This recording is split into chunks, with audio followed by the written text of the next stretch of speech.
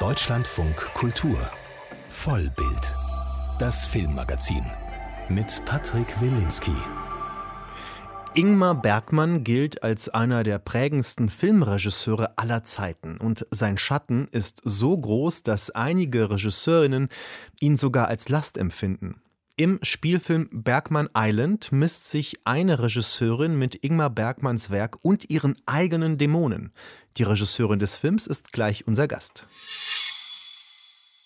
Auf der kleinen Ostseeinsel Föro treffen ein das Regie-Ehepaar Chris und Toni. Sie sind beide eingeladen zur jährlichen stattfindenden Bergman-Woche.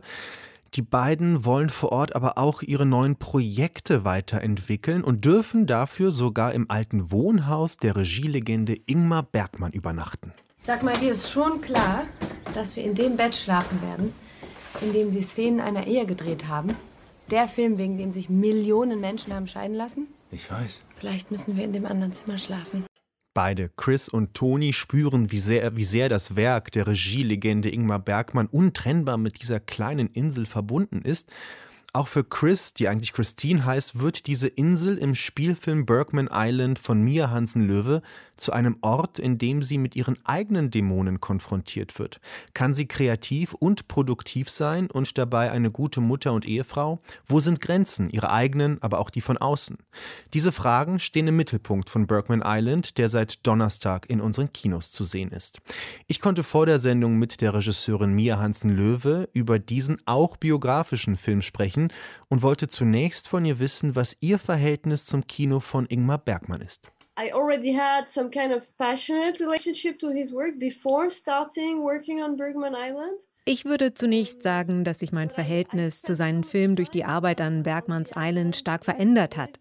Ich hatte vor den Dreharbeiten eine sehr leidenschaftliche Beziehung zu seinen Filmen. Aber durch die Zeit, die ich auf Faro verbracht habe und durch die Begegnungen mit Bergmans Weggefährten, ist mein Verhältnis zu seinem Werk und zu seinen Gedanken wesentlich intimer geworden. Jedenfalls empfinde ich das so. Ich würde aber nie sagen, dass ich eine Erbin seines Kinos bin. Meine Filme sehen nicht aus wie seine. Ich mache nichts nach. Dennoch fühle ich mich diesem Kontinent Bergman verbunden. Man ist ja auch nie fertig mit ihm. Es gibt so viele Filme, die ich immer wieder sehe. Mein Verhältnis zu ihm scheint ein Work in Progress zu sein. Obwohl Bergman auch schon tot ist, ist das Werk so lebendig für mich. Das unterscheidet ihn von so vielen anderen Regisseuren. Seine Filme sind nicht gestrig, sie haben sehr viel mit der Gegenwart zu tun. War denn Ingmar Bergmans Werk auch der Ursprung für Bergman Island oder hat sich dieses komplexe Beziehungsgeflecht erst nach und nach beim Schreiben entwickelt? Das hat sich erst entwickelt. Ich wollte ein filmisches Doppelporträt einer Regisseurin machen, in dem sich ihr Leben in ihrer Arbeit spiegelt. Denn es geht ja um die Emanzipation meiner Hauptfigur Chris. Das war der Ursprung meines Films. Daher war das auch biografisch geprägt. Ich wollte davon erzählen, welche Bedeutung das Kino für mich hat und wie der Entstehungsprozess eines Films die Leidenschaft ändert und prägt. Ich wollte davon erzählen, wie ich Filme drehe, welche Bedeutung Drehorte für die Geschichten haben, wie ich mit jeder kreativen Entscheidung kämpfe. Und natürlich wollte ich auch zeigen, wie diese Arbeit mich zwingt, eine Balance zwischen Künstlerleben und Familienleben zu finden. Erst als wir entschieden haben, diese Geschichte auf Faro spielen zu lassen, kam Bergman ins Drehbuch. Es passierte noch mehr. Meine ganzen Ideen fügten sich, als würde der Bezugspunkt Bergman meine fragmentarischen Fiktionsideen in ein Ganzes gießen. Erst dann begann der Film. But it's really the moment where the machine of fiction started for me, really. Wie Sie bereits erwähnt haben, besteht der Film aus unterschiedlichen Ebenen, Realität, Traum, Film im Film. Dabei entwickeln Sie eine sehr leichte Art, sich zwischen diesen Ebenen hin und her zu bewegen. Da ist sehr viel Freiheit. Spiegelt das vielleicht auch das Gefühl wider, das Sie auch beim Schreiben des Films gefühlt und empfunden haben? Oh yes, and thank you for mentioning it, because it's really, I rarely... Ja, und danke, dass Sie das so formuliert haben, denn ich habe mich selten so frei gefühlt. Die Arbeit an diesem Drehbuch war sehr emanzipatorisch für mich. Das hat auch viel mit der Insel Faro selbst zu tun. Ich habe alles dort geschrieben. Das muss 2016 gewesen sein. Und ich bin immer noch fasziniert davon, wie frei ich mich damals dort gefühlt habe. Es ist das Gegenteil dessen, was man vielleicht erwarten würde. Man sitzt da im Haus von Ingmar Bergman und denkt, dass sein Geist diese Räume ausfüllt. Ich dachte zunächst, das wäre eine Last, weil man diesem Genie irgendwie gerecht werden möchte. Es war eine Angst, die ich als verletzliche und grübelnde Regisseurin hatte. Aber dann war es nicht so. Ich fühlte mich sicher und beschützt. Es öffneten sich plötzlich künstlerische Türen für mich, die mir ewig verschlossen schienen. Und das alles gelang wie von selbst, völlig ohne Anstrengung. Faro und die Atmosphäre der Insel haben das ermöglicht. Ich versuche, dieses Gefühl jetzt immer wieder aufzurufen, wenn ich an meinen nächsten Projekten arbeite. Es wäre gut, ohne die üblichen Versagensängste und Hemmnisse zu arbeiten. Vielleicht gab es die ja auch damals 2016 auf der Insel, aber ich habe sie vergessen und erinnere mich nur an dieses Gefühl der Freiheit. Das ist die Magie von Faro, eine Einladung zur Meditation über den kreativen Prozess und ein Sieg der Freiheit über die Angst.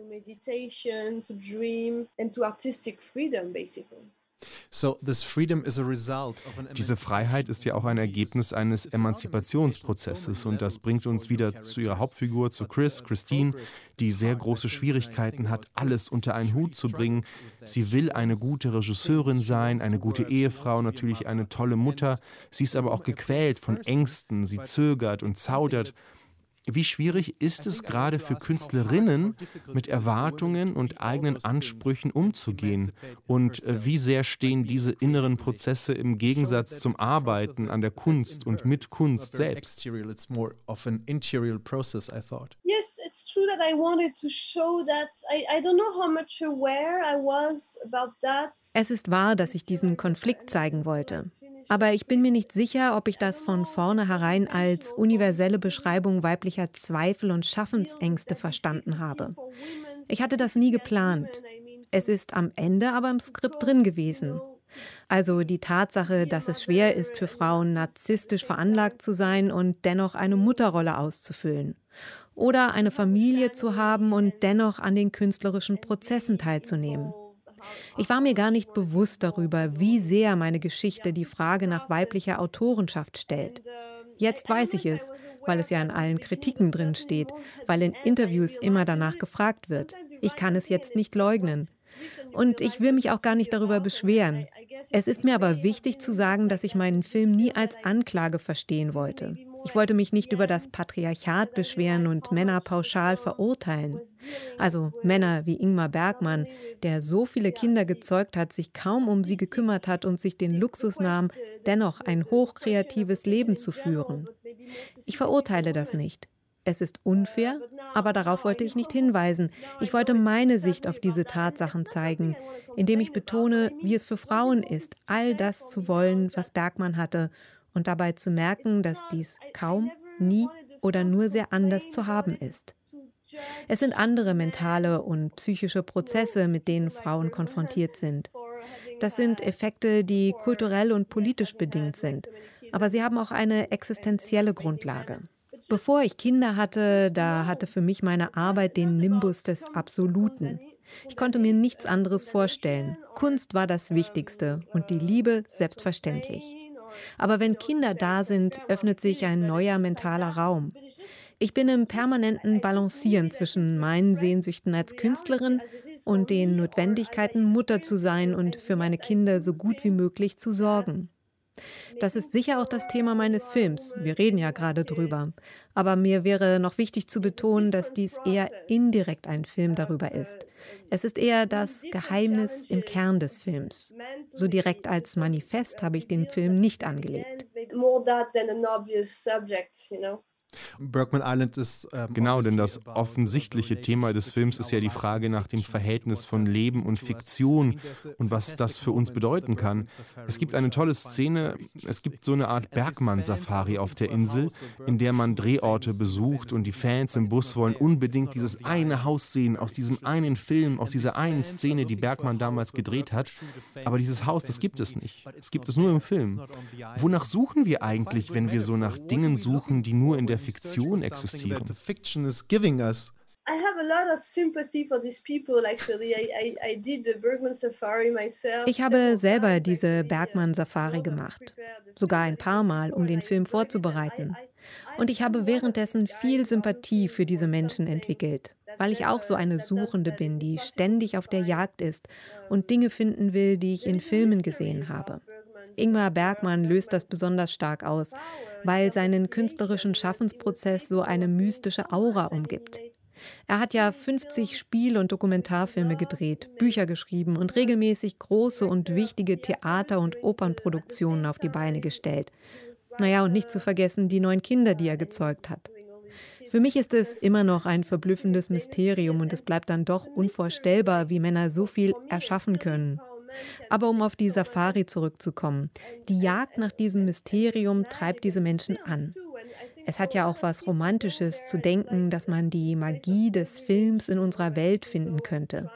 Es gibt 2 Arten der Suche. Das eine ist die Cinephilie. Das treibt die Safari-Besucher an. Und auch ich bin eine Cinephile und daher verstehe ich diesen Drang. Aber es gibt auch die Suche nach meiner eigenen inneren künstlerischen Sensibilität. Was heißt das Kino für mich, für mein Leben? Dieser Prozess interessiert mich mehr. Wie finde ich das, was ich als Künstlerin sagen möchte? Ich habe vor einigen Jahren in Interviews gesagt, dass das Kino mein Leben gerettet hat. Und das wurde nicht verstanden. Ich denke, dass Bergman Island für mich ein Weg ist, nochmal zu erklären, was ich damit meine. Das Kino ist für mich nicht nur eine Kunst, es ist eine Lebenskunst. Kino und das Leben sind stark verbunden für mich und ich genieße diese verschlungenen Wege, die das für meinen Alltag produziert. Manchmal ist es sogar gefährlich, das eigene Leben mit dem Filmleben zu vermischen. Manchmal weiß ich gar nicht mehr, wer ich bin und wo ich bin. Lustigerweise handeln Bergmans Filme auch davon. Sehen Sie sich Persona an. Ich wollte Bergman Island machen, um das alles auf den Punkt zu bringen. Die Komplexität aufzuzeigen, die dieses Leben für eine Frau bedeuten kann. Und gleichzeitig hatte ich das Gefühl, dass das, was ich über das Filmemachen und das Kinoleben sagen wollte, dass dies noch nicht gesagt und gezeigt wurde. Nennen Sie mich naiv. Und ich weiß, dass es wichtige und viele Filme über das Filmemachen gibt. Aber ich hatte das Gefühl, dass meine Sicht der Dinge noch nicht artikuliert wurde. Deshalb habe ich diesen Film gemacht. So that gave me motivation to make this film. Wenn es um diese Verbindung von Innen, Außen, Kino, Leben geht, das erinnerte mich daran, als ich vor ein paar Jahren das Glück hatte, Liv Ullmann sprechen zu können. Und sie sagte mir auf eine Frage, dass Bergman so unnahbar war. Sie sagte, er war eine Insel. Und in seinen Filmen ist ja Fore, diese Insel, so düster, schwarz-weiß, harsch und abweisend. Ihre Insel erinnert mich zumindest eher an eine griechische Insel. Ihr Fore ist hell, luftig und sonnig. Genau, weil ich die Insel so erfahren habe. Wenn ich die Insel von Bergman reproduziert hätte, hätte ich einen Dokumentarfilm gemacht. Aber die gibt es ja schon. Es bringt nichts, Bergmans Vision von Farö nachzuahmen. Die Insel ist bis heute von ihm besetzt. Man meint, die inneren Dämonen zu spüren, die Bergman dort herausgelassen und inszeniert hat. Aber ich hatte das Gefühl, dass es auch noch Platz für meine Dämonen gibt, für meine Ideen. Es gibt also mehr als eine Insel auf Farö. Oder ich habe eine andere Insel imaginiert. Ich wollte mit dieser Dialektik spielen, wollte dialogisieren mit Bergmans Vision und meiner. Ich musste mich selbst auf dieser Insel wiederfinden.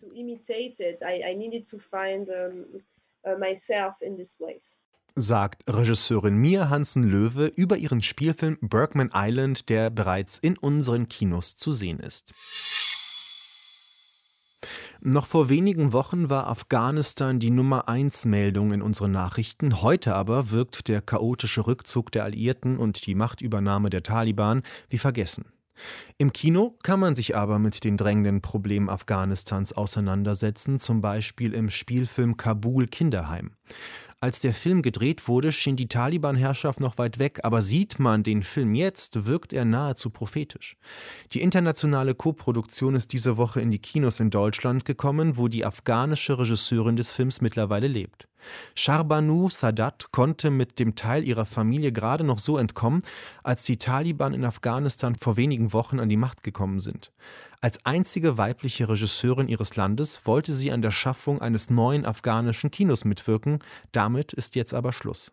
Christian Berndt hat die Regisseurin in Berlin getroffen. We went to the airport, but we tried different gates and different checkpoints, but it took us like 72 hours until we could pass from Taliban area to American checkpoint. Es dauerte 72 Stunden im Gedränge der Menschenmassen, bis sie den Taliban-Stützpunkt passieren und den Flughafen erreichen konnten. Die afghanische Regisseurin Shahrbanu Sadat spricht in Berlin über ihre Flucht. Überstürzt musste sie mit ihrer Familie Ende August Kabul verlassen. Sadat verließ ihre Wohnung mit nichts anderem als ihrem Laptop. Die Machtübernahme der Taliban hatte sie völlig überrascht. Sie war gerade erst in ihre neue Wohnung gezogen und hatte Möbel gekauft. Zum Nachdenken, ob sie das Land überhaupt verlassen will, kam sie erst gar nicht. Sie floh, um ihre Familie zu retten. Denn ihre Geschwister arbeiteten für die Regierung. Sadat hatte durch ihre Filmarbeit als einzige internationale Kontakte mithilfe des französischen Außenministeriums gelang die Flucht. Kollegen von Sadat sind noch in Kabul. Einer der Schauspieler aus Sadats neuem Film versteckt sich im Moment in ihrer Kabuler Wohnung.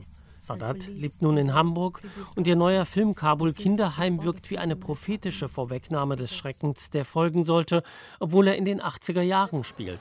Kabul Kinderheim erzählt die Geschichte des Waisenjungen Kotrat, der auf der Straße lebt und mit 15 Jahren in ein von den Sowjets geführtes Waisenhaus gesteckt wird. Der Film basiert auf den Tagebüchern eines Freundes der Regisseurin. Das Waisenhaus war trotz aller Härten seine Rettung. Hier fand er Freunde und bekam Schulbildung. I wanted also to make something about 80s, and in 80s, beside the Afghan culture, two other culture, we are more present. Sadat will mit dem Film auch etwas über die 80er Jahre erzählen, als in Afghanistan zwei Kulturen dominierten. Die indische, verkörpert durch die Liebe der Afghanen zu Bollywood-Filmen, und der Kultur der sowjetischen Besatzer. Von diesem Zusammenprall erzählt Sadat auf eine unterhaltsame Weise, wie man es von einem Film über Afghanistan nicht erwartet hätte. Kabul Kinderheim ist eine hinreißende Coming-of-Age-Geschichte, die realistische Alltagsbeschreibungen mit Gesangsszenen à la Bollywood mischt. Der Film zeigt den harten Alltag im Waisenhaus, aber erzählt auch charmant von der Freundschaft zwischen den Jungs, wenn sie nachts über Fußball und Mädchen plaudern. Sadat meint, sie wolle die Zeit der sowjetischen Besatzung nicht idealisieren, aber was nach dem Abzug der Sowjets und dem Sieg der islamistischen Mudschahedin 1992 kam, sei viel schlimmer gewesen. Es erinnert sie an die aktuelle Machtübernahme der Taliban. Auch wenn die Lage in den letzten Jahren schon schwierig war, hatte sie nie an Ausreise gedacht. Kabul war immer Sadats Traumstadt gewesen. Ihre Eltern waren nach dem sowjetischen Einmarsch 1979 nach Iran ausgewandert. Sadat wurde in Teheran geboren. Nach dem Ende der Taliban-Herrschaft kehrte die Familie 2002 nach Afghanistan zurück und zog in ihr früheres Heimatdorf in den Bergen. Für Sadat war diese mittelalterliche Welt die Hölle. Mit 18 begann sie ihr Filmstudium in Kabul und bekam ein Stipendium für Paris. Gleich Sadats erster Langfilm Wolf and Sheep gewann einen Preis in Cannes. I want to make pure Afghan films, the films that are strongly Afghan content. Sadat möchte pures afghanisches Kino machen, das die Geschichten ihrer Heimat erzählt. Aber das könne sie kaum laut sagen, weil es kein afghanisches Kino gebe. Das filmische Bild Afghanistans werde von internationalen Regisseuren geprägt, die ihre Heimat zumeist als elenden Ort zeichnen. Sadat will dem ein lebendiges, farbiges Kino entgegensetzen, wie in Kabul Kinderheim, ein Film, der brutale Wirklichkeit zeigt, aber zugleich ein romantisches Jungsabenteuer ist. Zwar musste Sadat aufgrund der Sicherheitslage außerhalb Afghanistans drehen, aber sie konnte trotz der schwierigen Verhältnisse in ihrer Heimat, insbesondere für Frauen, immer arbeiten. In the last 20 years, people, and especially women, they had a lot of opportunity to leave the life that they want, especially in Kabul. Es gab für Frauen in den letzten 20 Jahren viele Möglichkeiten, ein selbstbestimmtes Leben zu führen. Das ist jetzt vorbei. Aber Sadat ist überzeugt, dass die Herrschaft der Taliban nicht von Dauer sein wird.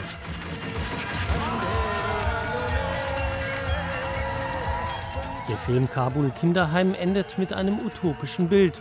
Als 1992 die Mudschahedin auf das Waisenhaus marschieren, setzen sich die Jugendlichen zur Wehr und verprügeln die Angreifer auf Slapstick-Art wie im Bollywood-Film.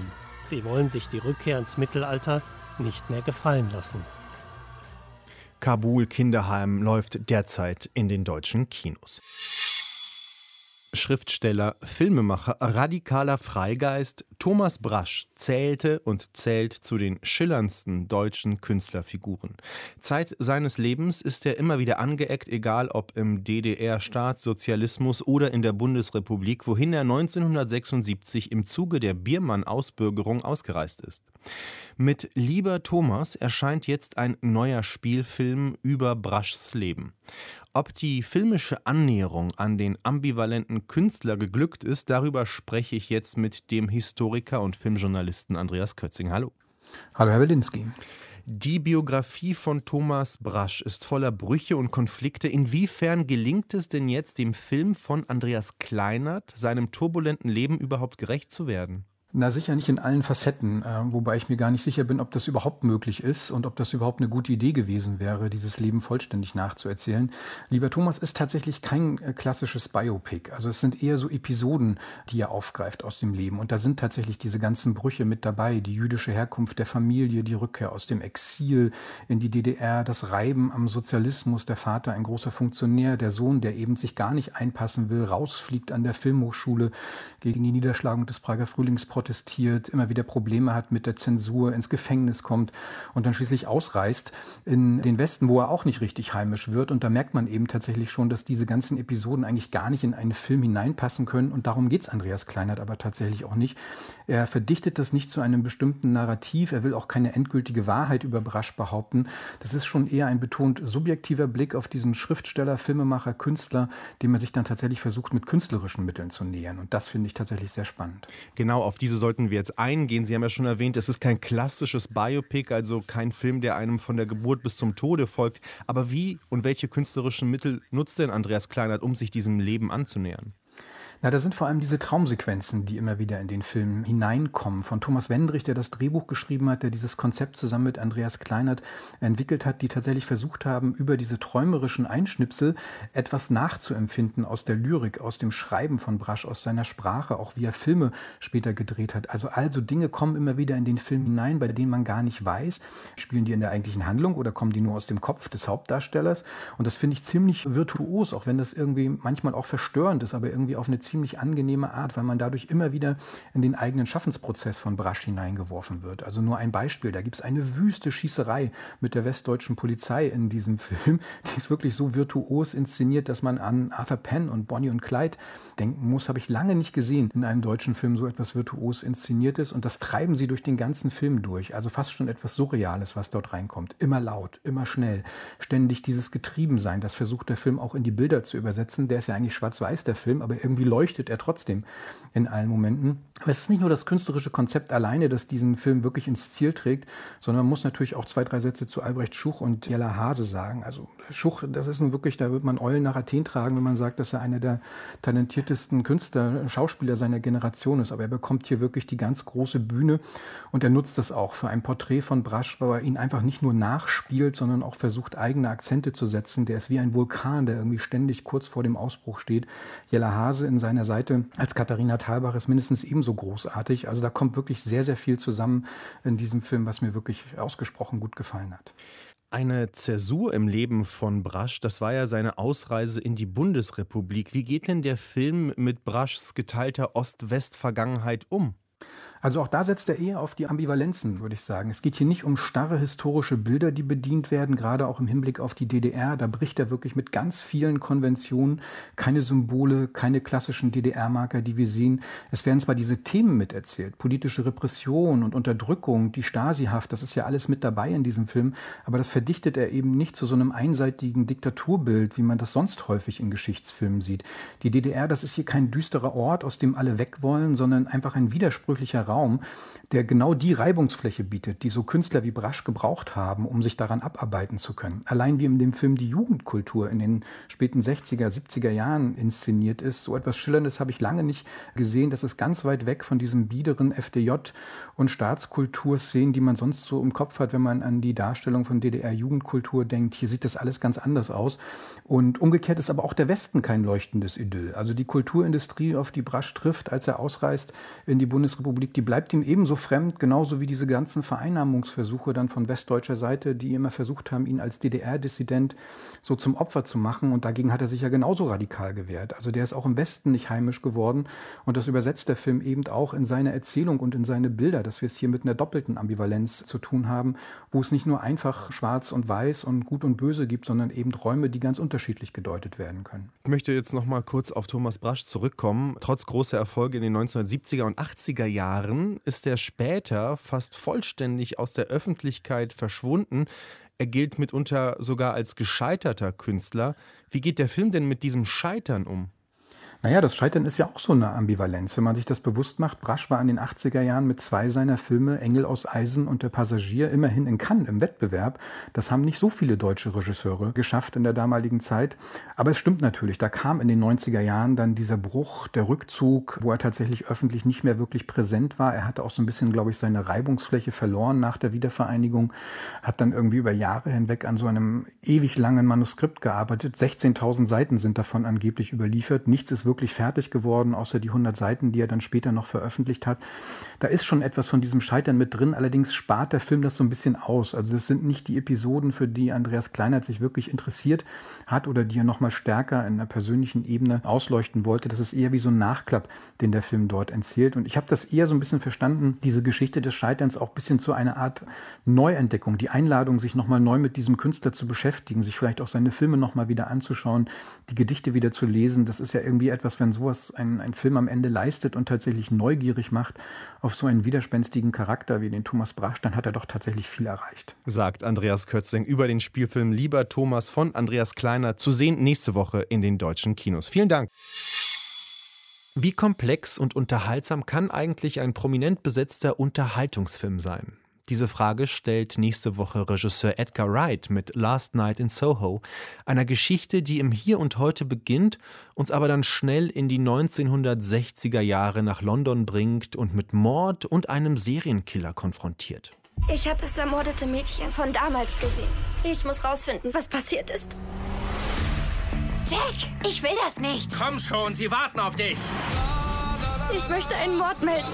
Ja, die hier einen Mord melden möchte, das ist die Erstsemester-Modestudentin Eloise, die gerade erst vom Land nach London gezogen ist und sich noch sehr unwohl in dieser kalten, zynischen Großstadt fühlt.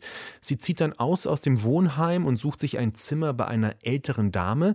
Dort plagen sie aber Albträume, die sie zurück ins London der 1960er Jahre bringen. Eloise meint, dort einen Mord zu sehen, aber ist das jetzt Traum oder ist das Wirklichkeit? Last Night in Soho spielt sehr komplex mit unterschiedlichen Genre-Elementen und überfordert gerade die Filmkritik, die den Film eher ablehnt. Ein Fehler, meint Filmwissenschaftler Markus Stiegelegger, denn Last Night in Soho steht in einer starken Genre-Tradition, die eher auf das italienische Erotik-Thriller-Genre Giallo zurückführen kann.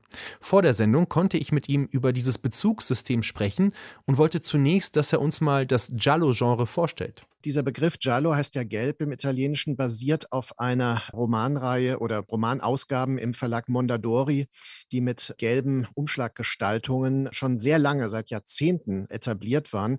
Und da erschienen zunächst Arthur Conan Doyle, Agatha Christie, solche Whodunit-Mystery-Krimis und dann eben später auch die Hardboiled-Fiction, Dashiell Hammett und David Goodis und so weiter. Und diese Reihe gibt es heute noch und ist also fest etabliert als ein Begriff in Italien. Und im italienischen Genre-Kino, das ja als Filone bezeichnet wird, gibt es, und das bezeichnet Filone, immer diese verschiedenen Strömungen. Eine dieser Strömungen, die also zeitweise sehr erfolgreich waren, war der Giallo-Thriller. Und sagen wir mal, der erste prägnante, stilprägende Film dieser Art war Blutige Seide von Mario Bava. Parallel dazu hatte man ja in Deutschland die Edgar Wallace-Filme zum Beispiel. Und interessant ist, dass der Giallo-Thriller immer eine Tendenz hatte, sich zu verbinden mit anderen Elementen. Also es gibt da Giallo Fantastico, das sind dann Überschreitungen ins Horrorgenre, ins Fantastische hinein.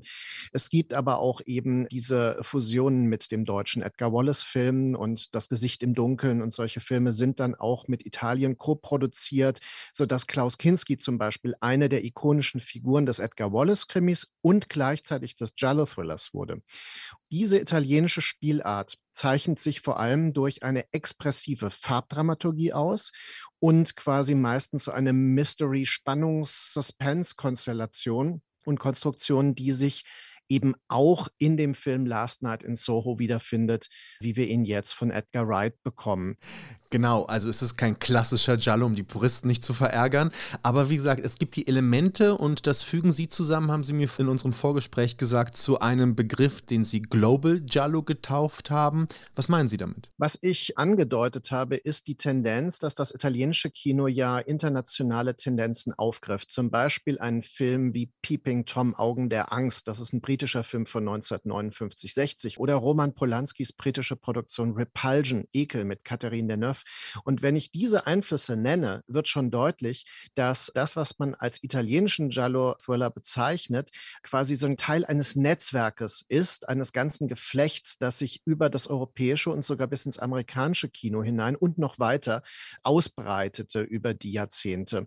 Und die Idee des Global Giallo sind also, so wie ich es definiert habe, sind eben Elemente, Stilmittel des italienischen Giallo-Thrillers, die international Verwendung finden, also in englischen, amerikanischen Produktionen. Und Last Night in Soho ist eben ein hybrider Film, der verschiedenste Elemente mischt.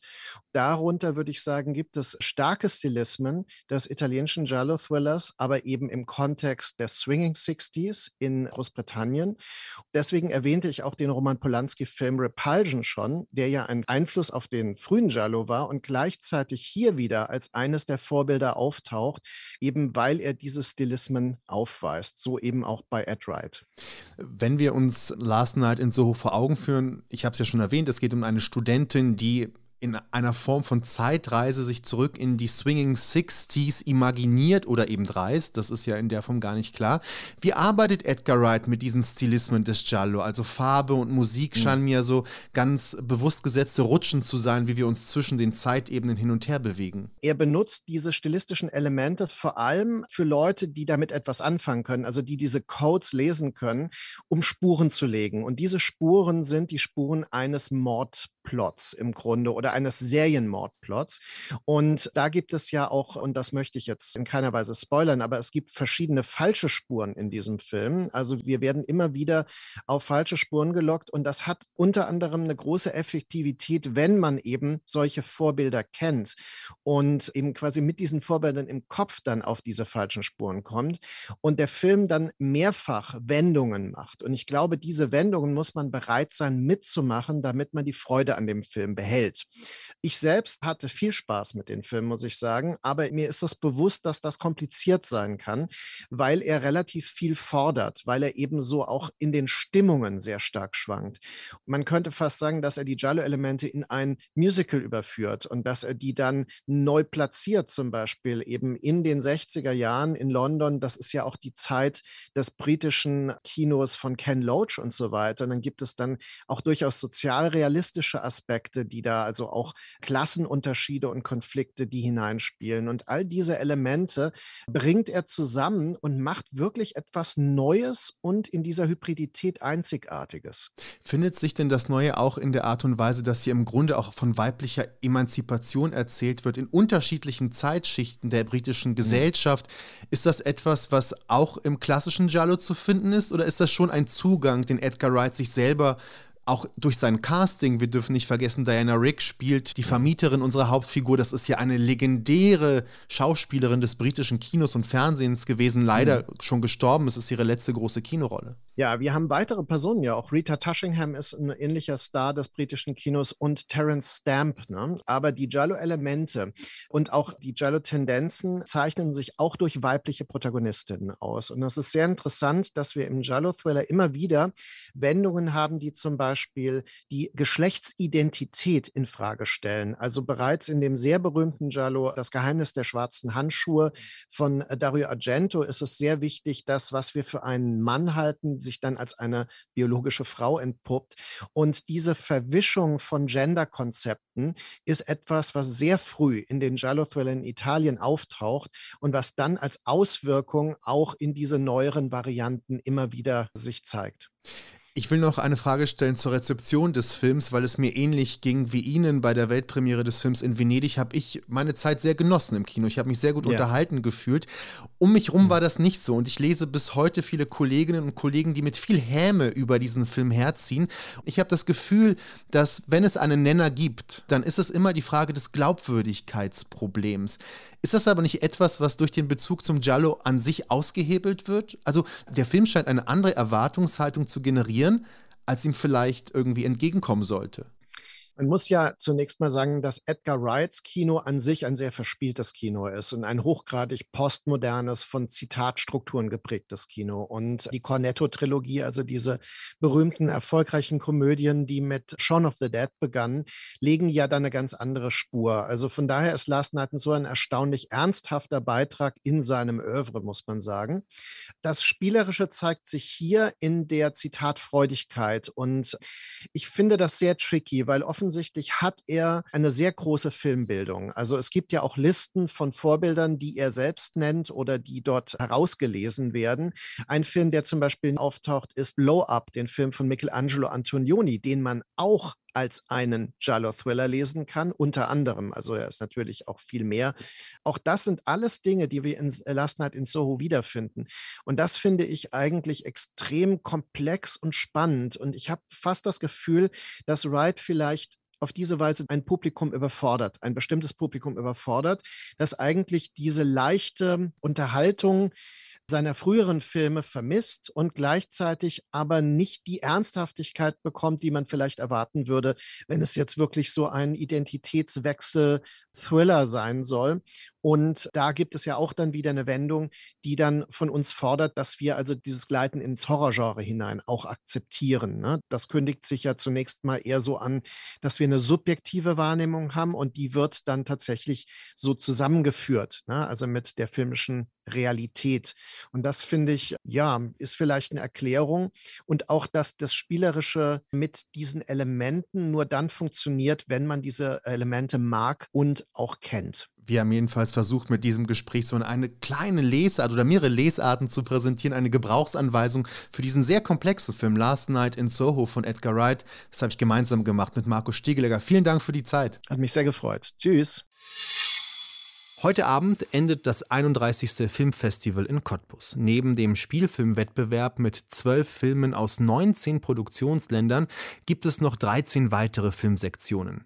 Seit seiner Gründung hat sich das Festival sehr stark mit den kulturellen, politischen und sozialen Veränderungen in Osteuropa und den Nachfolgestaaten der ehemaligen Sowjetunion beschäftigt. Eine Reihe ist daher auch diesen Umbrüchen und ihren Folgen gewidmet. Wie sich junge Filmemacherinnen mit den Veränderungen und ihren Folgen beschäftigen, darüber berichtet Wolfgang Martin Hamdorf aus Cottbus.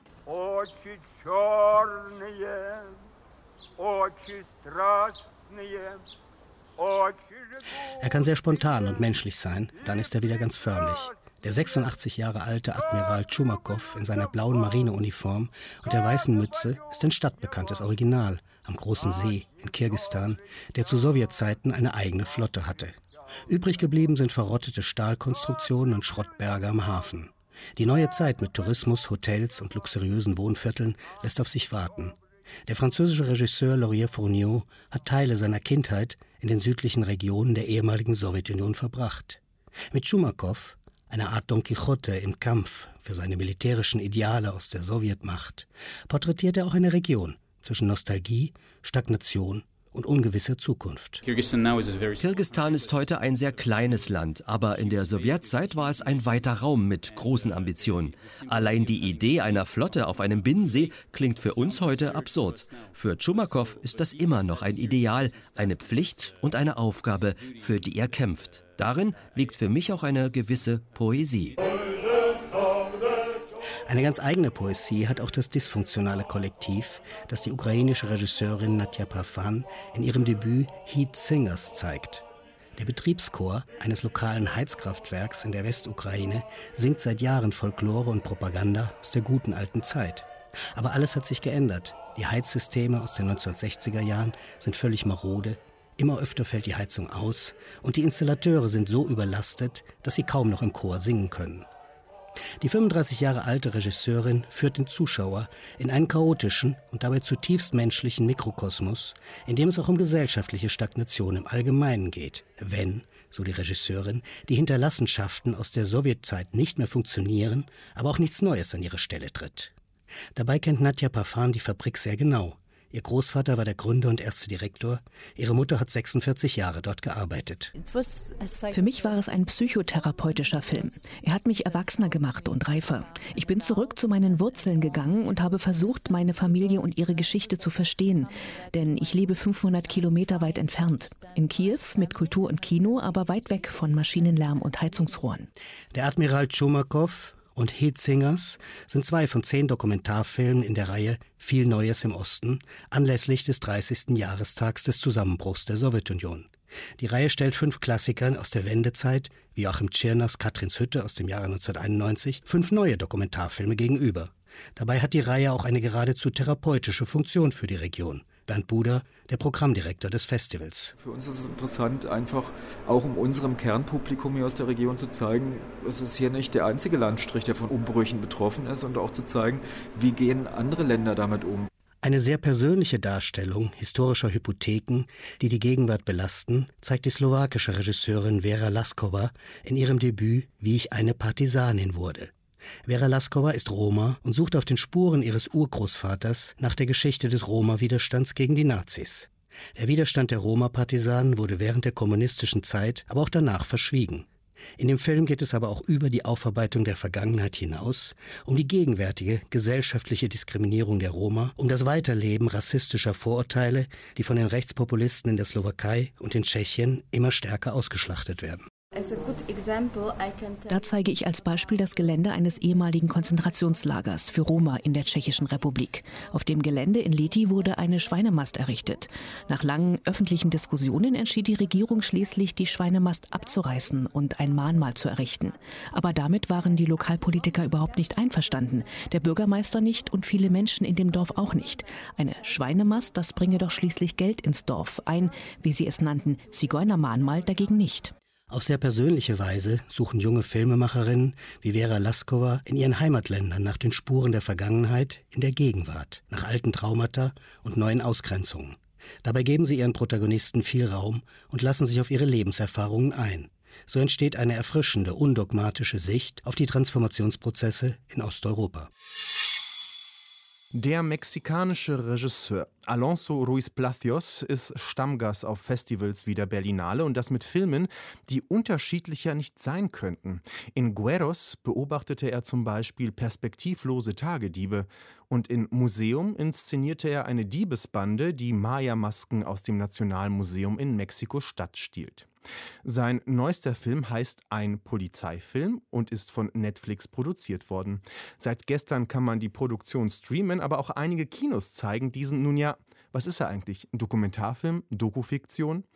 Bei der Beschreibung tue ich mir jedenfalls sehr schwer, denn der Blick in das Leben des Alltags zweier Streifenpolizisten in Mexiko-Stadt nimmt mit der Zeit so viele Wendungen, dass einem richtig schwindlig werden kann. Und vielleicht ging es ja Anke Lewicke genauso, die sich einen Polizeifilm für uns angesehen hat. Anke, Wie ist es dir grundsätzlich ergangen? Ich meine, zu Beginn sieht man eine Polizistin, die zu einer Geburt gerufen wird und das Kind kurzerhand entbindet. Man meint, in so einer Art TV-Doku-Format drin zu sein, so à la auf Streife mit XY. Aber hier ist ja ehrlich gesagt nicht so, wie es scheint. Nee, da hast du auf alle Fälle recht. Und auch mit deinem Eindruck, ich hatte auch das Gefühl, das ist so wieder mal so eine sehr aufgemotzte Netflix-Dokumentation. Also am Anfang hast du so ein fast abstraktes Bild. Die Sirenen sind rot und blau und du hörst sie so relativ lange und dann wird ein Gedicht eingeblendet. Du wirst die Sirenen singen hören, sie kommen näher und näher. Bitte, dass sie in dieser Nacht nicht für dich hier singen werden. Und dann ganz lapidar wird eingeblendet, 3. Preis beim Lyrikwettbewerb der regionalen Polizeieinheit. Und der Film ist zunächst in Kapiteln eingeteilt. Eben, du hattest schon gesagt, 2 Streifenpolizisten, einmal Theresa, Montoya. Man begleitet die und das ist aber alles so sehr perfekt inszeniert. Dunkle Gassen, tolle Lichtsetzung. Aber dokumentarisch ist auf alle Fälle der Polizeifunk auf der Tonspur. Dann kommentieren sie ihre Einsätze und dann treten sie aber wieder aus den Szenen hervor und erzählen alles nochmal aus einer anderen Perspektive. Also der Film erfindet sich immer wieder neu und erklärt uns quasi die Wege der Fiktion, die er nimmt. Ja, und dann doch kriegen wir einen realistischen Eindruck des Alltags von Streifenpolizisten in Mexico City. Mexico City ist ja auch so, grundsätzlich der Lieblingsdrehort des Regisseurs. Passt denn der Film in sein bisheriges Werk eigentlich dadurch auch gut rein? Ja, das ist ganz interessant. Guerras Schwarz-Weiß-Film, hattest du ja schon gesagt, da ist das Lebensgefühl zumindest dokumentarisch. Da geht es um das Leben von Driftern, um Studenten, die in Plattenbauten wohnen, die gegen den Streik ihrer Kommilitoninnen und Kommilitonen streiken, also die so den Stillstand zelebrieren. Also wie gesagt, da ist das Lebensgefühl sehr wahrhaftig. Museum, dieser Genrefilm, basiert wiederum auf einer realen Geschichte und führt uns permanent eben vor die Genre-Regeln, um dann wieder ein neues Genre auszuprobieren.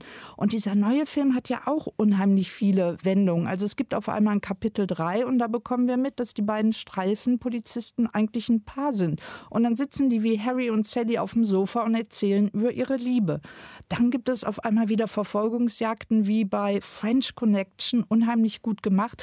Und dann denkt man, vielleicht ist das ja so, wie sie sich selbst als Streifenpolizistin träumen. Und je mehr Wendungen der Film nimmt, könnte man auch immer mehr denken, es ist eine filmische Nabelschau. Aber ich kann ja trotzdem nur sagen, ich habe wirklich einen Eindruck von dem Alltag bekommen. Aber formal wissen wir weiterhin nicht wirklich, was wir hier sehen. Ne? Dokumentarfilm, Dokufiktion, Fiktion in dem Dokumentarfilm. Das ist schon sehr modern gedacht. Und würdest du denn sagen, dass der Regisseur dadurch, weil es so verspielt ist, vielleicht das eigentliche Thema behandelt, nämlich die Form des Dokumentarischen? Ja, auf alle Fälle. Man könnte auch sagen, der Film sieht sich ja selbst bei seiner Arbeit zu, bei seiner eigenen Entstehungsgeschichte.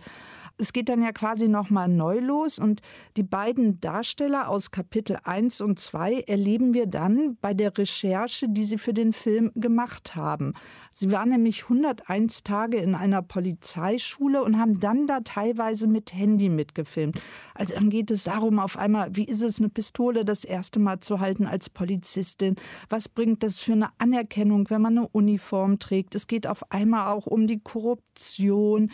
Also da werden ja auf einmal so quasi nachgeliefert die Fakten zur Inszenierung des ersten Teils. Vielleicht sollten wir zum Ende unseres Gesprächs nochmal über die optische, die visuelle Qualität dieses Films sprechen. Du hast ja schon erzählt, dass der Film beginnt wie so eine aufpolierte Netflix-Produktion eigentlich. Aber es sieht super aus und diese Verfolgungsjagd in der U-Bahn, die ich eben erzählt habe, die ist wirklich auch klasse inszeniert und auch diese Einlagen mit Harry und Sally und mir gefällt es so gut, wie er dann mit Details umgeht. Also man denkt, man ist vielleicht in der Fiktion, aber wenn man dann sieht, wie die Geldscheine die Besitzerin, den Besitzer wechseln, dann ist man auf einmal in dieser Kette der Korruption drin, wo man weiß, der Streifenpolizist muss ganz oben was abdrücken und andere Details fand ich auch ganz toll. Also Theresas Vater war eben auch schon Polizist und der konnte ihr nie sagen, dass er eigentlich sehr stolz auf sie ist. Und dann hat er ihr so ein Briefchen geschrieben, wie stolz er ist. Und dieses Briefchen hat sie in einer Plastikhülle aufbewahrt. Und ob das Briefchen jetzt echt oder nicht echt ist, ist dann auf einmal egal. Diese Wahrhaftigkeit ist auf einmal da, die Anerkennung des Vaters, die spürt man. Und ich finde, dass der Film gegen Ende auch unheimlich tolle Sinnbilder findet für die Angst dieser Polizisten, die sie haben, weil ihr Job ja durchaus gefahrvoll ist. Und da wird der Film dann auch auf einmal wieder ziemlich abgefahren und abstrakt. Ein Polizeifilm besprochen von Anke Lewicke. Der Film ist seit gestern auf Netflix zu sehen. Top 5. 1941 in Berlin geboren, gelang Jürgen Prochnow nach langer TV-Arbeit mit seiner Hauptrolle in Das Boot der Sprung nach Hollywood. Und dort wurde er einer der wenigen Deutschen, die sich etablieren konnten. Jetzt ist Jürgen Prochnow im deutschen Drama Eine Handvoll Wasser zu sehen. Der Film kommt nächste Woche in unsere Kinos. Und für Hartwig Tegeler ist das die Gelegenheit, in seiner Top 5 in der Karriere von Jürgen Prochnow zu stöbern. Lust auf den Film? Welcome. This is what the tower of a seven-sea submarine looked like. Follow me, please. Ja, dieses Boot, das für Unterwasser. Das war natürlich für mich also das Bahnbrechende überhaupt und das war auch mein Ticket für Hollywood damals. Ich kriegte sofort Angebote von drüben und eine Agentur, die mich aufgenommen hat und dann bin ich auch rübergezogen. Ja, das hat natürlich mein Leben total verändert, das ist ganz klar. Das Boot wird später auftauchen, erst einmal die wilden 70er. Würden Sie jetzt den Film starten? Stimmt es, dass du schwul bist? Platz 5, Die Konsequenz von Wolfgang Petersen, 1977. Der schwule Schauspieler Kurat kommt in den Knast, weil er eine Beziehung zu einem jungen Mann hatte. Sie sind also der Unzüchtler aus der Gnomenau. Was hat er denn gemacht? Kleine Mädchen? Von wegen. Kleine Jungs. Kurat, Jürgen Prochnow, verliebt sich in den Sohn eines Gefängnisaufsehers. Gegen alle Widerstände versuchen die beiden Männer ihre Liebe, eindrucksvoll, sehr schön, sehr intensiv dargestellt, zu leben und zerbrechen an der Gesellschaft. Die damalige Schwulenfeindlichkeit in der gesellschaftlichen Realität kam auf den Punkt, als der Bayerische Rundfunk sich 1977 aus der ARD-Ausstrahlung von Die Konsequenz ausschaltete. Jürgen Prochnow aber wurde Wolfgang Petersens Stammschauspieler. Weißt du, ich finde das eine unheimliche Schweinerei, dass man dich einsperrt. Das ist nun mal so. Aber es ist doch völlig egal, ob man mit dem Mädchen oder mit dem Jungen zusammen ist. Platz 4. Das Boot von Wolfgang Petersen, 1981. April, April. Übung ist das halbe Leben. Nur kein Moos ansetzen. Probealarm. Die Geschichte einer deutschen U-Bootsbesatzung auf Feindfahrt im Winter 1941. Prochnow, der Kommandant. Vom Versenken britischer Handelsschiffe bis zum Versinken des U-Bootes und dem Tod des größten Teils der Besatzung erzählt der Film. In Hollywood wurde Petersens klaustrophobisches Drama hoch gelobt. Im deutschen Feuilleton hingegen war man angesichts unserer Geschichtslast kritischer. Der Kritiker der Zeit sprach von einem Kriegsfilm am Rande der Verherrlichung. Für Jürgen Prochnow jedenfalls standen nach dem Boot, in dem er souverän, eindrucksvoll, kantig spielte, in Hollywood die Türen sperrangelweit offen. Und so landete er auch in einem der durchgeknalltesten It-Filme der 1980er Jahre beim Meister des Surrealen. Platz 3, Der Wüstenplanet von David Lynch, 1984. Zwar stirbt Jürgen Prochnow alias Herzog Leto Atreides schon nach der Hälfte des Films. Leto ist tot! Nein, er ist tot! Aber man kommt nicht umhin zu konstatieren, dass neben Kyle MacLachlan, Hauptrolle, und Sting als sardonischem Bösewicht, Nebenrolle, auch Jürgen Prochnow in diesem Science-Fiction-Bilder-Delirium in Erinnerung bleibt. Und für die seinerzeit zu Recht kritisierte wirre Dramaturgie des Wüstenplaneten kann der Darsteller ja nichts, stellt ja nur dar. Platz 2, Die Mächte des Wahnsinns von John Carpenter, 1994. Schnell fand Jürgen Prochnow in Hollywood seine Klischees, vor allem in Nebenrollen, allerdings durchaus tragenden. Häufiger war er der Böse oder gab den Dämonischen. Solides Spiel vom Beverly Hills Cop 2 bis zu The Da Vinci Code Sakrileg. Oder bei B-Movie-Horror- und Science-Fiction-Guru John Carpenter als Autor Kane, der mit den Mächten des Grauens eine Verbindung eingegangen ist, die die Welt, also die Menschen, in den Wahnsinn treiben. Immerhin positionierte sich Jürgen Prochnow in vielen dieser Hollywood-Arbeiten irgendwo auf Platz 4, 5 oder 6 der Credits. Sehr weit oben für einen aus Europa. Mit dem Alter und den Altersrollen war Jürgen Prochnow dann wieder mehr in deutschen Filmen auch in einem Tatort präsent. Platz 1. Da die Scheune, da war ich einquartiert. Da war der Stall.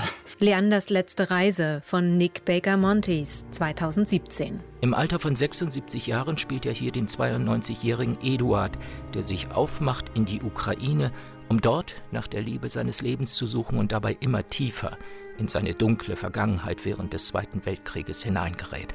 Begegnungen im Zug. Waren Sie bei der Wehrmacht oder bei der SS? Bei der Wehrmacht. In Kiew, im Babin Jar, wurden über 30.000 Juden ermordet. Mit Hilfe der Wehrmacht. Da war ich nicht.